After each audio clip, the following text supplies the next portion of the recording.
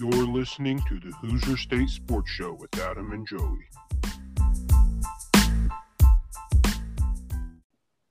Hello, everybody, and thank you for joining us for our first episode of the Hoosier State Sports Show. My name is Joey, and I'm by my friend Adam. Adam, how you doing? Not doing too bad. How about yourself? Good. So you want to let us know what we're going to cover in this episode? Yeah, so today's episode, we will cover some of the following things. The Colts head coaching search continues. Should the Pacers trade Myles Turner? And Hoosiers and Boilers ball. All right. Adam, since this is our first episode, I feel like we should give everybody a little bit of a backstory about how we met and everything.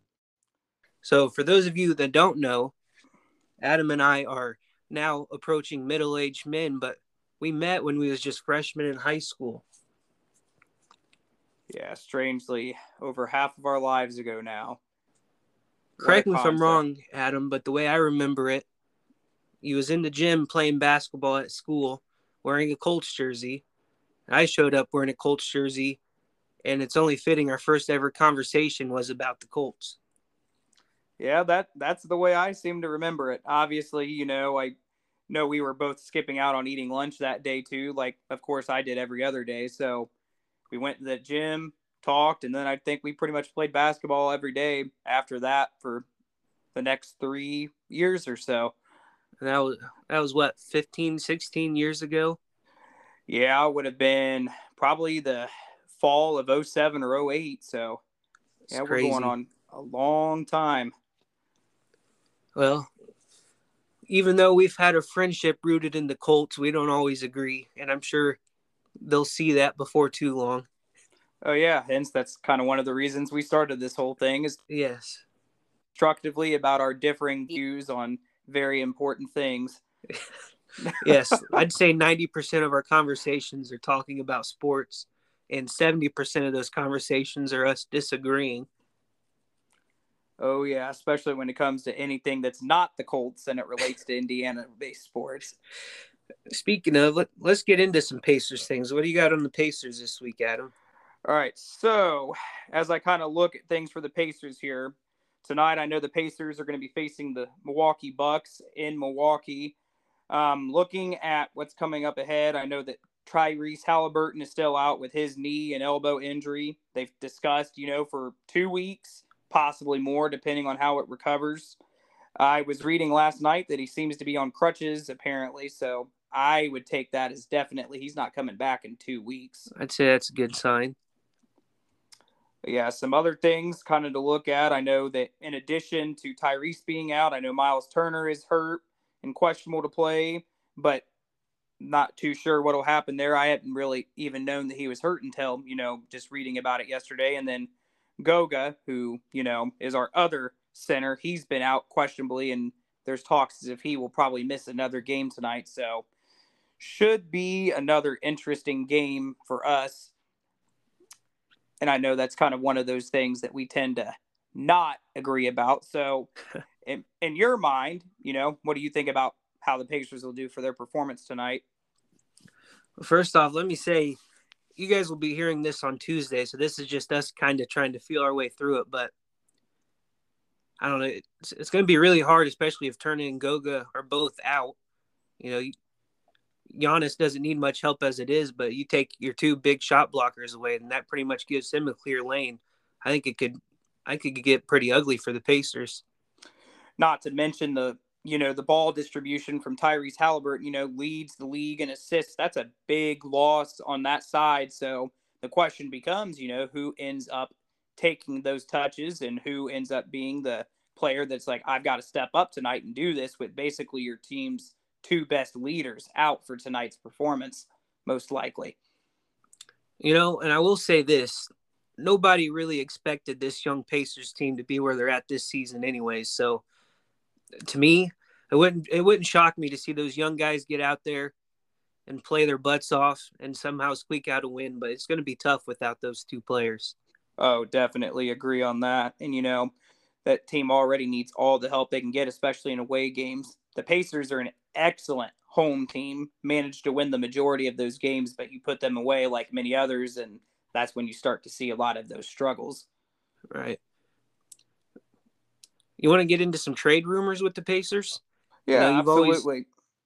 always got Myles Turner. It seems like annually is quote unquote on the trade block. What can you tell me about that and anything other trade related? So, the last couple of seasons you've heard, oh, he's going to the Charlotte Hornets. They've talked about needing a big man. You've talked, the infamous Lakers rumors all summer of trading for Russell Westbrook and, going into maybe looking at some other options.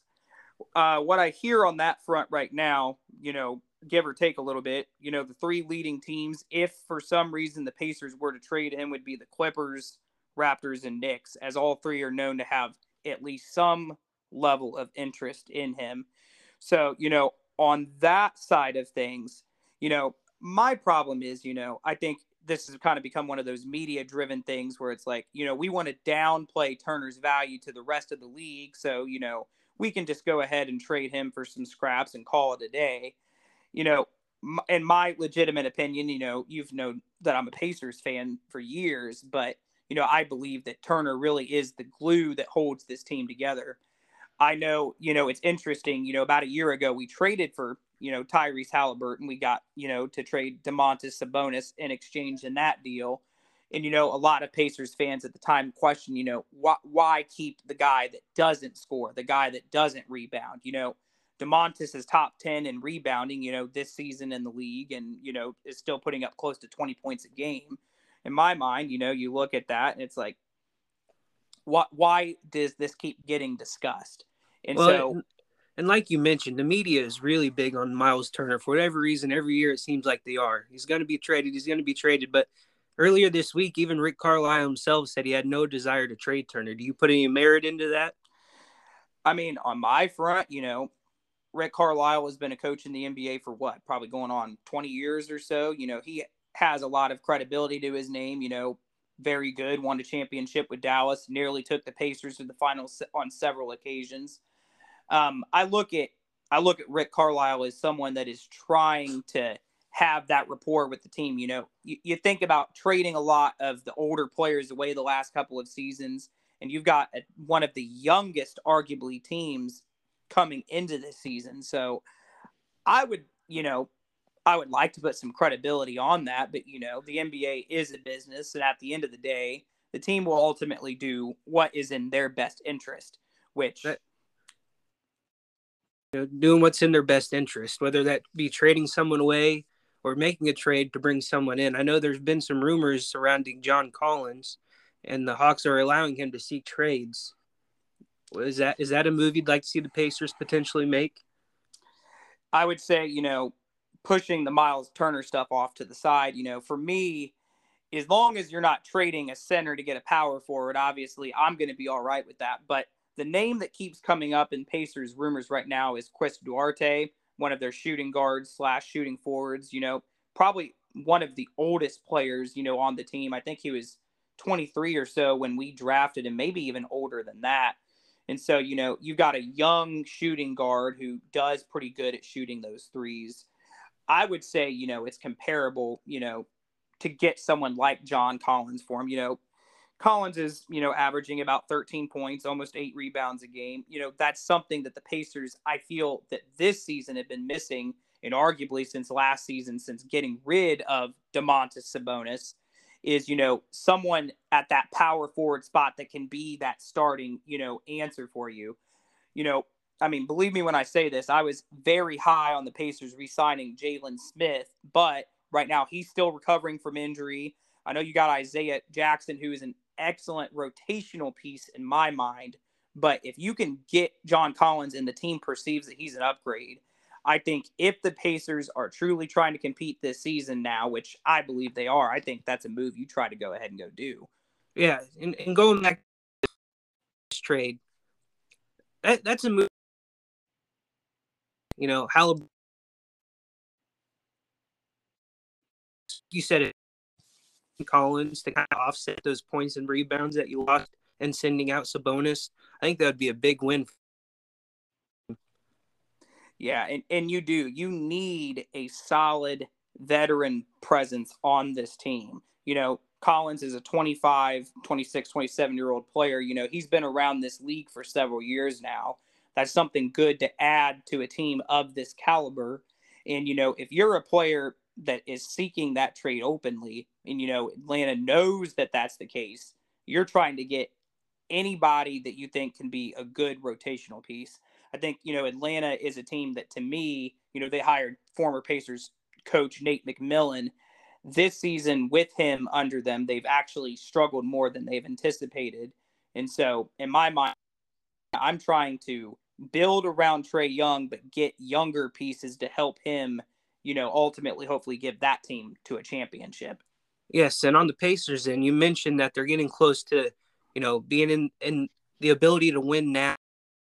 The thing I'd like to add to that is the Pacers have a legitimate chance of sustaining a few years of success, especially with Halliburton this week.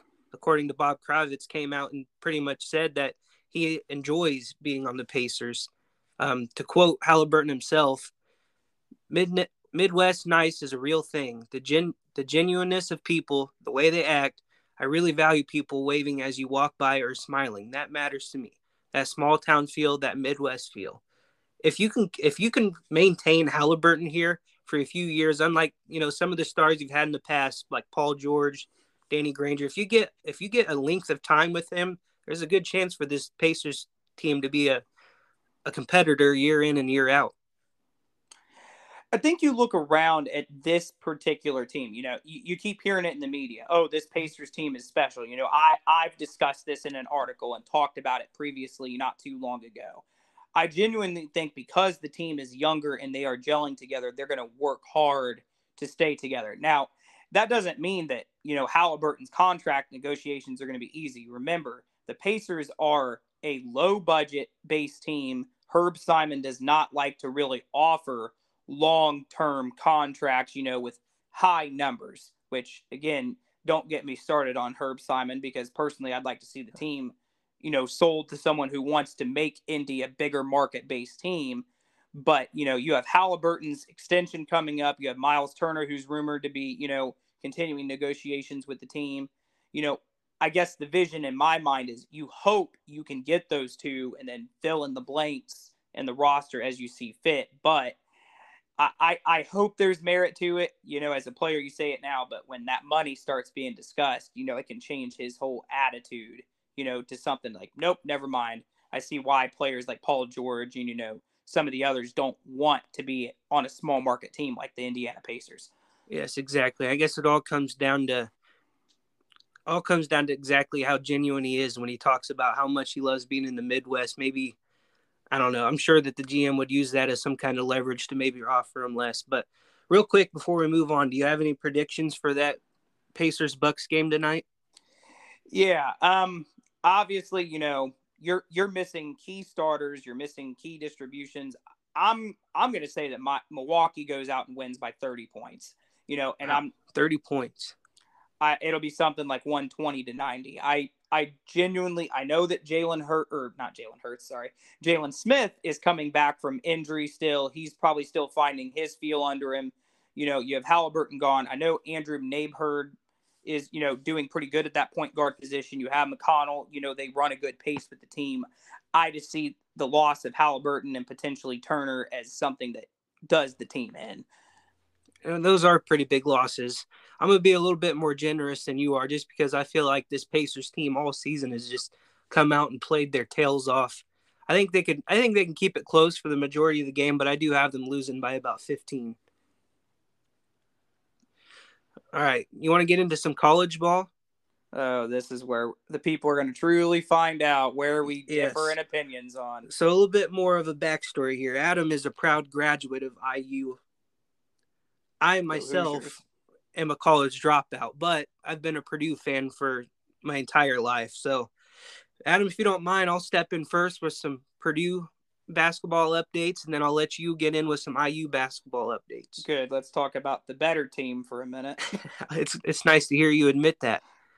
Don't get used to it. Coming off the last year, a lot of people were unsure how Purdue would fare, especially with Jaden Ivey leaving for the NBA. They even started the season unranked. And then the big weekend at the Phil Knight Legacy Tournament came where they beat Duke and Gonzaga by double digits. And the media took notice. They soared up the rankings. They even peaked at number 1. They've since lost to Rutgers and dropped a couple spots. But I just kind of wanted to look at how they managed to maintain this competitiveness after leaving Jaden Ivey. So first, obviously, you have to look at the big man down low, National Player of the Year candidate Zach Edey, averaging 21 points a game, 13 rebounds per game.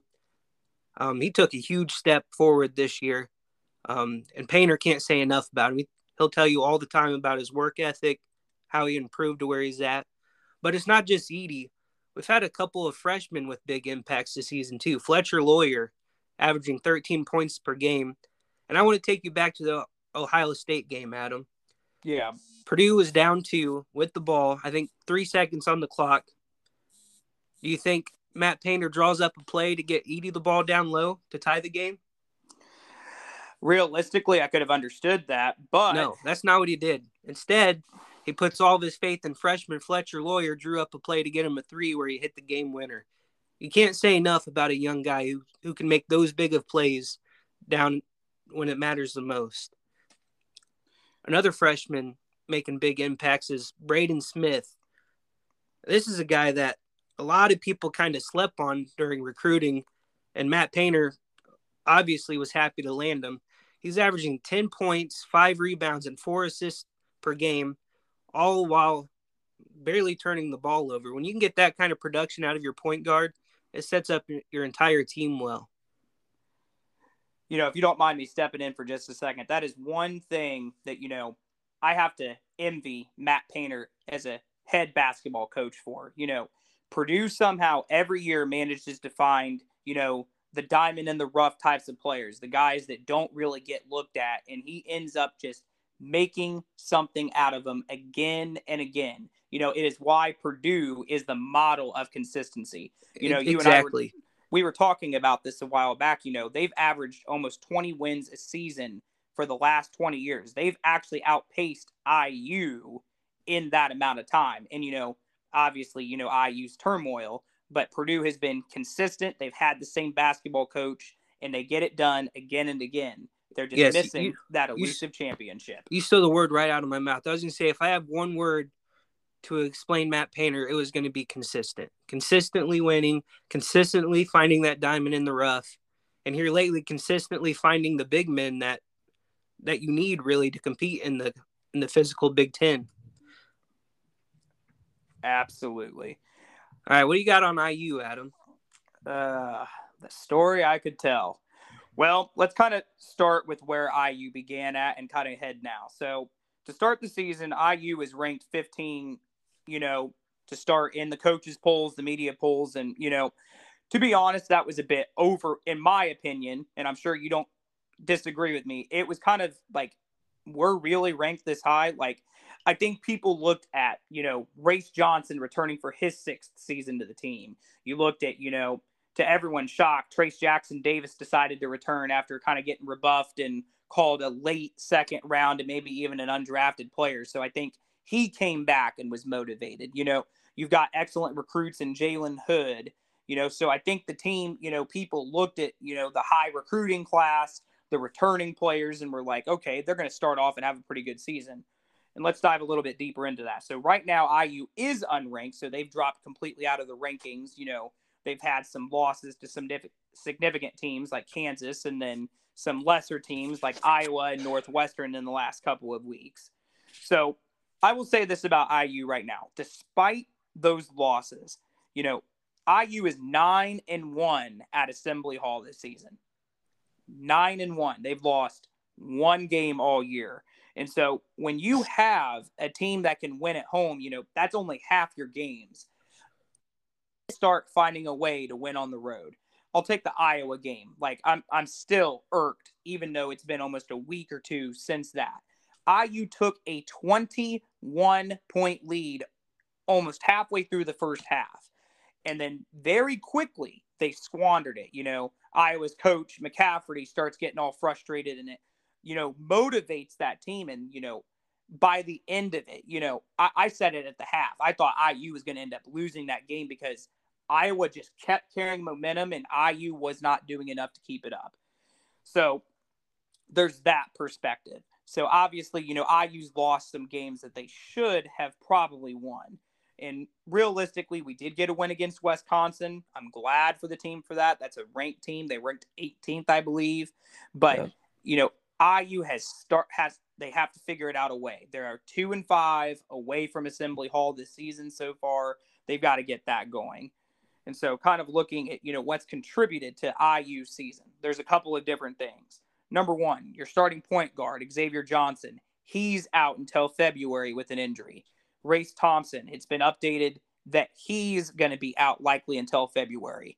You look at, Jalen Hood, one of our key freshmen. He's been in and out of injuries. Trace Jackson Davis has been in and out of injuries. So those, contribute overall to the sense of IU is not staying in games. But, you look at, I found this statistic and was alarmed. IU's rebounding. They are 111th in the country at 37 rebounds a game.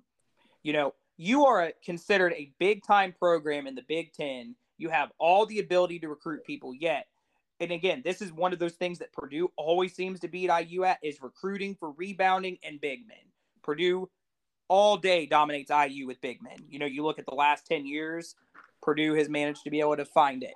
So obviously you are dealing with those factors. Again, IU against Wisconsin shot 12% from behind the arc. You cannot go into Big Ten play making 12% of your three-pointers. IU's guys, a lot of them average 30 to 40%. That's fine. That's typical college. You're developing your ability to play. But, you have that issue. The only two players at IU that are averaging above 70% of their free throws are Miller Cobb and Xavier Johnson, which the latter, may I remind you, is still hurt. So when you have teams and players like we have not making free throws, not making three-pointers, you have the old tradition, if you're not rebounding more than the other team, you're probably going to lose. IU has set themselves up for failure. I'd like to throw this in there too, and we can dive into this deeper at a later date. But when you look at Mike Woodson, you've already got people calling for his job. I want to get your take on that. But first, I kind of want to flip it back to Purdue for a minute. Like, out of your own words, consistency. How do you get consistency? You get the right guy to be your coach. He nails down recruiting, and he just goes out there and consistently gets wins. Like Matt Painter just passed 400 wins with that win over Penn State the other day. I want to get your thought on Mike Woodson, if you think he's the guy long-term, or if you think that there'll be another coaching change soon for IU. Well, let me throw this out there. IU for years, we're still paying off the Archie Miller contract. Tom Crean we had to buy out.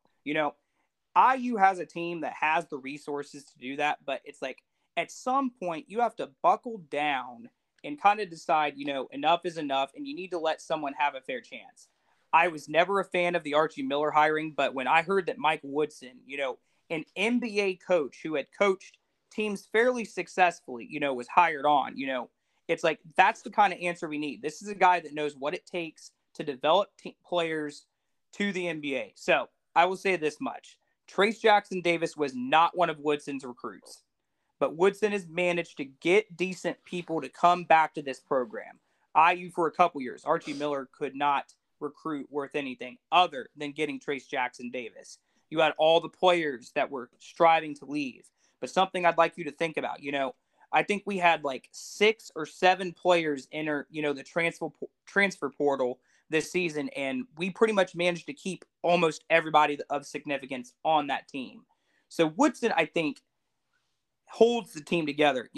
Trace Jackson Davis said it, after, the Northwestern loss. Ultimately, we have failed our coach to this point. We have not played up to our potential. So, I think the players can take so much ownership, but in my mind, and I went back and forth about this. I thought about this. It's like, oh, IU's not ranked again. This is Woodson's second season behind the helm. Took him to the tournament last year. IU, I think, is another, again, a borderline tournament team. So, to me, Archie Miller couldn't do that. He was not getting the team even remotely close. I think the team's hunger exists there. So to give you the long answer, no, I think that he should honestly have a chance to truly develop his own team, because it takes basically 3 to 4 cycles to get all the players that you personally want in the program there. So I would say he, to me, is not on a short leash. Yes, and I'm sure that IU's officials will agree with me on that. And just to add my 2 cents here, obviously from the outside looking in, I'm not an IU fan, but I am a Colts fan, and I want to compare being an IU fan to being a Colts fan for this one reason. When it comes to, let's say, tradition, IU fans, much like Colts fans, had a long stretch where they got so accustomed to winning. Win now, win now, win now. Year in and year out, you was a winner. And then all of a sudden, something happens, like a Peyton Manning leaving, or an Andrew Luck, retiring, or a Bob Knight leaving. And then once that annual competitiveness is gone, it becomes very easy for the fans to, be kind of quick to jump to conclusions. And we're going to get into the Colts here in a minute, but again, from the outside looking in, I feel like Hoosier fans just need to take a step back, give Woodson a few years, as you said, let him get all of his guys in there, give him a few cycles to get his feet wet, and then make your decision. Yeah, I completely agree with that. You're looking at a team that, we were not making the tournament before Mike Woodson got there. We were not winning key games. We've still had the rebounding issues, but, when you're at least competitive now, I don't see a reason to fire the guy. Something I wish our Colts team could do. Yes. All right. Speaking of Colts, we might as well just dive in, right? Yep. Okay. Also, speaking of Colts, speaking of firing coaches, obviously, as we all know by now, Frank Reich was let go in the middle of the season. Jeff Saturday stepped in as interim head coach, but now here we are, the coaching search. So let's just start by taking a look at all the coaches that have been interviewed or have been listed by as an official candidate. You ready? Yep. All right. So the teams that guys they've already interviewed: Aaron Glenn, Lions defensive coordinator. Glenn played 15 seasons as a player, and he's been defensive coordinator this season. And this one, I kind of understand why some people don't get it. Personally, I didn't get it because the Lions defense statistically was not that good this season. However, over the Lions' last 6 games, they dramatically improved their defense. And in 4 of those games, they allowed 17 points or fewer. So maybe they see something there. Yeah. Next up, you got Shane Steichen, Eagles offensive coordinator. The Eagles offense this year was 5th in the rushing attack in the NFL, and he's been a big part of Jalen Hurts turning his career around. I know you're a big Jalen Hurts fan. Oh, yeah. Then we have Ben Johnson, Lions offensive coordinator. The Lions have had a top 10 passing attack led by quarterback Jared Goff, who Ben Johnson has been a pivotal part in turning his career around too. We got Raheem Morris, Rams defensive coordinator.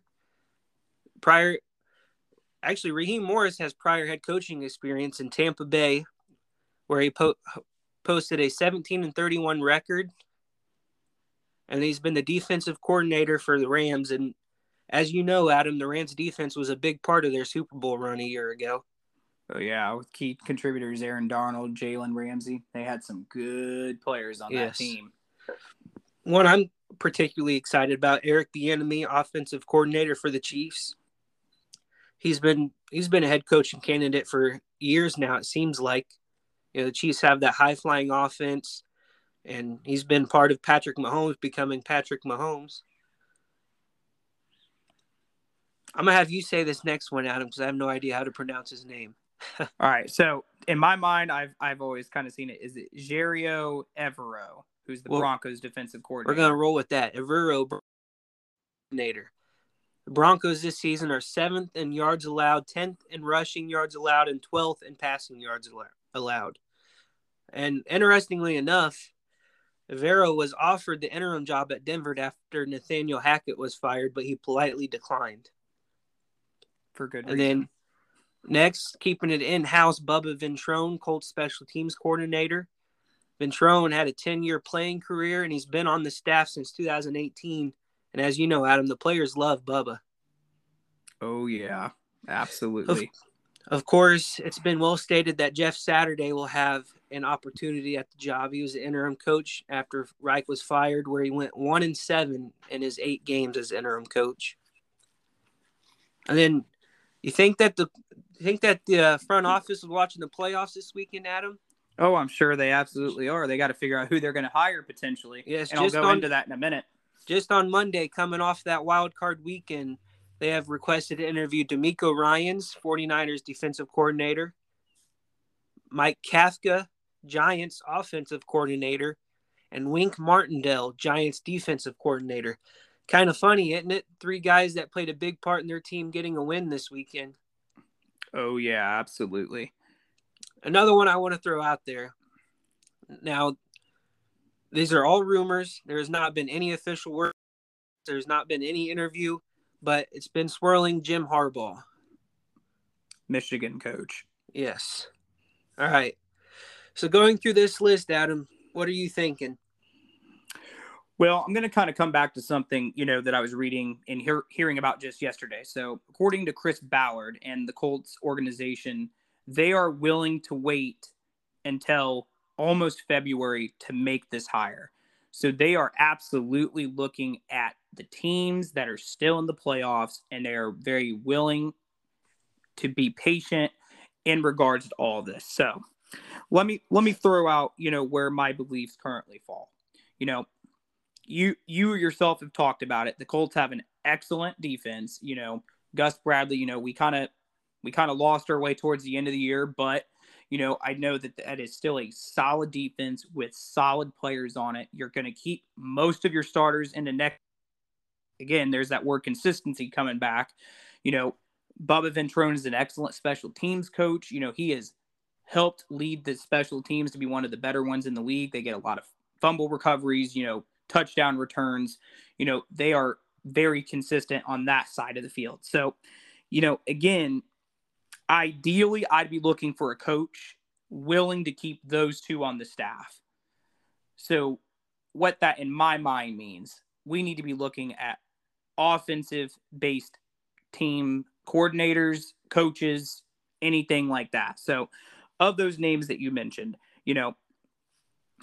right now, I'm going to throw a name that I'm curious to see what's going to happen. I like Ben Johnson from the Lions as the offensive coordinator. I would like him to come in right now and be one of our people that steps in as the coach. I said this at the beginning of the year, and, I was wrong. I thought Detroit was a playoff caliber team because of their offense. They had 2 excellent running backs. You're getting Jamison Williams off of injury heading into next year. So I think Detroit for them. And honestly, any coach that can take Jared Goff, who in my mind was a bottom-tiered starter, and turn him into a top 10 quarterback this season, in my mind, deserves to be a head coach. Oh, yeah. Now don't get me wrong. I would like Staken from the Eagles, but one thing I've heard that kind of, and again, this kind of throws me off against, the offensive coordinator for the Chiefs as well, is that, the head coaches on those teams call the plays. Andy Reid calls the plays, and Nick Sirianni calls the plays for the. Yes, but may I interject for just a moment, Adam, to remind you that Frank Reich called the plays here in Indy. Yeah, Sirianni still got a job with Philadelphia, and honestly, he's done just fine. Well, again, I will throw Jalen Hurts, credit all day. I really, again, I told you I thought he was a first-round caliber quarterback coming out of college, and a lot of teams didn't want to see that. Realistically, I've said again, I wish he was the Eagles quarterback we would have traded for 2 seasons ago instead of Carson Wentz, which obviously would have probably cost us about the same, and we'd be going to the playoffs now. I don't think it would have cost the same. I think we would have had to give up a king's ransom for Hurts. But then again, maybe that's the reason why they were willing to keep him. Maybe. But again, in my mind,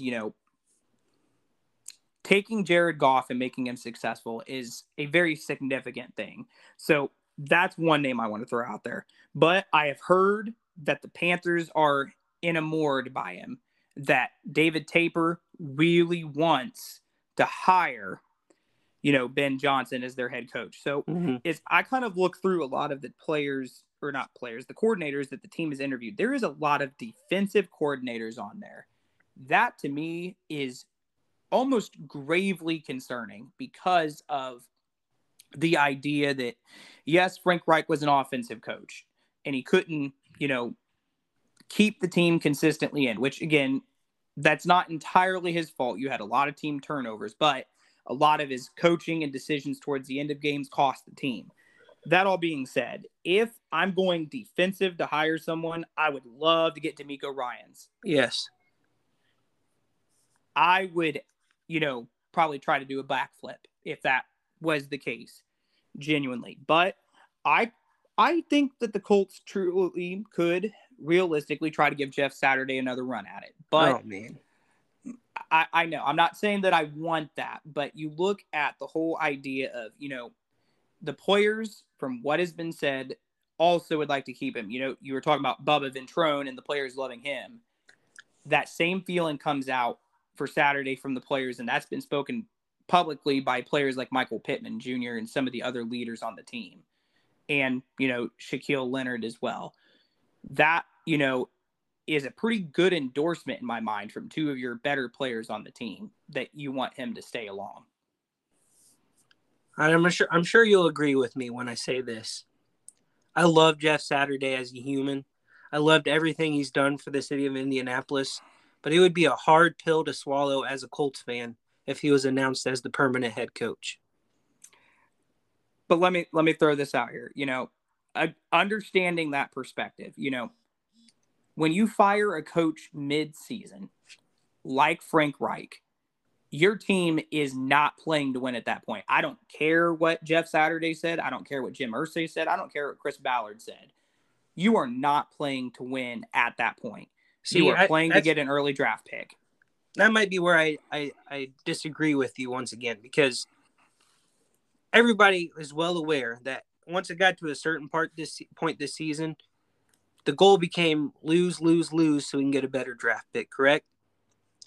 However, Absolutely. You cannot tell me that those players with contracts on the line, playing for the name on the front of their jersey as well as the name on the back of their jersey, because at the end of the day, this is a business. They have to put a performance on the field to, earn another contract or be picked up by another team. I don't think you can use that as an excuse to defend Jeff Saturday. Here's what I am going to use, though. Maybe you're right, but you look at Marcus Brady was let go. So you lost an offensive coordinator. Clayton Adams, the tight ends coach, left to go to Stanford, I believe for the same position, which is a big downgrade. Obviously you fire Frank Reich. So you're losing coaches in the midst of a season. That's difficult. You passed off, play calling to who, again, I can't even think of his name right now, but basically he was like a passing game coordinator. The guy that they made calling the plays had never been put in that position. Basically, in my mind, it sets Jeff Saturday up to fail. I cannot say that it's completely his fault, and obviously, Jeff Saturday's made comments like, if I was to run this team, I would make changes. Yes, you're going to have to. But when you start looking at why the team put Jeff Saturday in that role, I'm sorry. I don't think that you do it with the intention of hiring him for a half season. Now, again, I've told you, I want Ben Johnson. They're going to, you mentioned it earlier, they're going to give him a fair shake. I'll say this and then I'll move on from Jeff Saturday because, again, I can't express how much I love the guy. But you mentioned when he said that if he was to be put in charge full time, he'd do this or he'd do that, correct? Yeah. Let's take it back to his introductory press conference. Do you remember what he said, Adam? He said, I may be no good at this. And at the end of the season, I'll say, God bless you, and I'll see my way out. It kind of did a 180 in my mind. He did no good. I love the dude. He did not do anything to help this team win any of the last 8 games, which, again, as a fan, I'm not complaining because I'm okay with the top 5 draft pick. But in my mind, if you're willing to sit there at the beginning of it and say, if I'm no good, I'll see my way out, and then to do a complete 180 and blame everybody else at the end of the season, I just don't see a reason he deserves a shot at the full-time position. I'm sorry. All right, I need you to clarify. So who exactly did he blame? I need to know that. Long story short, he blamed Wright. He said, I came in here and these things were already set in place and they don't work for me, which, yeah, that is the truth. But at the same time, you can't come in at the beginning of it and say, if it doesn't work, I'll see my way out, just to do a complete 180. But anyways, would you like to hear who I think that they should pick up? Yeah, I'm good with that. All right. First off, you mentioned Ballard is kind of, he said he'd be willing to wait till February just so he makes sure he gets this right. And I can't stress enough the importance of getting this right. Yes. This season alone, we've seen a couple coaches come in and in their first season as a coach, excel their team beyond expectations. I'm looking at two in particular, Brian DeBall with the Giants and Doug Peterson with the Jaguars. Both teams not only dramatically improved, but they both just picked up a win in the wild card this weekend. So now that we got that established, I got my list out of the people interviewed narrowed down to 3 people. Number 1 is Ben Johnson, Lions offensive coordinator. Same reasons you've mentioned. The way he has turned that offense into a prolific passing attack is intriguing to me. We've already got Jonathan Taylor. If we can improve our O-line, I can only imagine how much our whatever quarterback we get, which we'll discuss next week, is just they'll be able to tee off of these play actions. Yeah. Second off, Eric Bieniemy. I know he's been a candidate every year. I don't know why he hasn't been picked up yet, but I think any team would be lucky to pick him up. And my last one of the 3, Bubba Ventrone. Like I said earlier, their players love him. Even last season, he had a couple interviews with other teams. I think he's very well deserving of being given a head coaching position in the NFL. So in my mind, we agree on basically 2 of the people. Right. But obviously, at the end of the day, I think we're both in agreement that offensive-based coach probably oversees special teams coach. But something I want you to think about, very random tangent. So, one of my favorite shows is Friday Night Lights, right? Yes. So when you have, the brother of Tim Riggins come in, Billy Riggins, I had to think of his name for a second. He was a special teams coach for that team. And, watching a coach like that motivate his players to do better, I think Bubba Ventrone gets every ounce of those players' effort on every single special teams, on every special teams play. So that's not one area of the Colts team this season I would have complained about. Of course, if you go with someone like Bubba Ventrone or one of the defensive coordinators listed, and then the next important thing becomes who do you get as offensive coordinator? But we can save that for another day. I'm sure it'll be very interesting. I do predict it's going to be close to February when they make that hire. So I don't think it'll come just yet, but, Jim Irsay manages to surprise us. If we somehow do score an interview with Jim Harbaugh, though, he becomes my number 1 priority immediately. Absolutely not. But again, no. Okay. No way. All right, Adam. I think it's been a pretty good episode. Should we move on to our verse of the week? Sure, let's absolutely go ahead and jump right on in. So, for this week, we're looking at Proverbs 27:17, which says, as the iron sharpens iron, so one person sharpens another. We're thinking about MLK season, kind of thinking about, the true purpose of, humanity. We need to work as communities, be together with one another, make sure we build each other up and not build each other down. Exactly. All right. Thank you, Adam. Well, everybody, it's been fun. Thanks for joining us for our first episode. And I'm looking forward to seeing you guys all again next week. God bless. Yep. God bless all of you.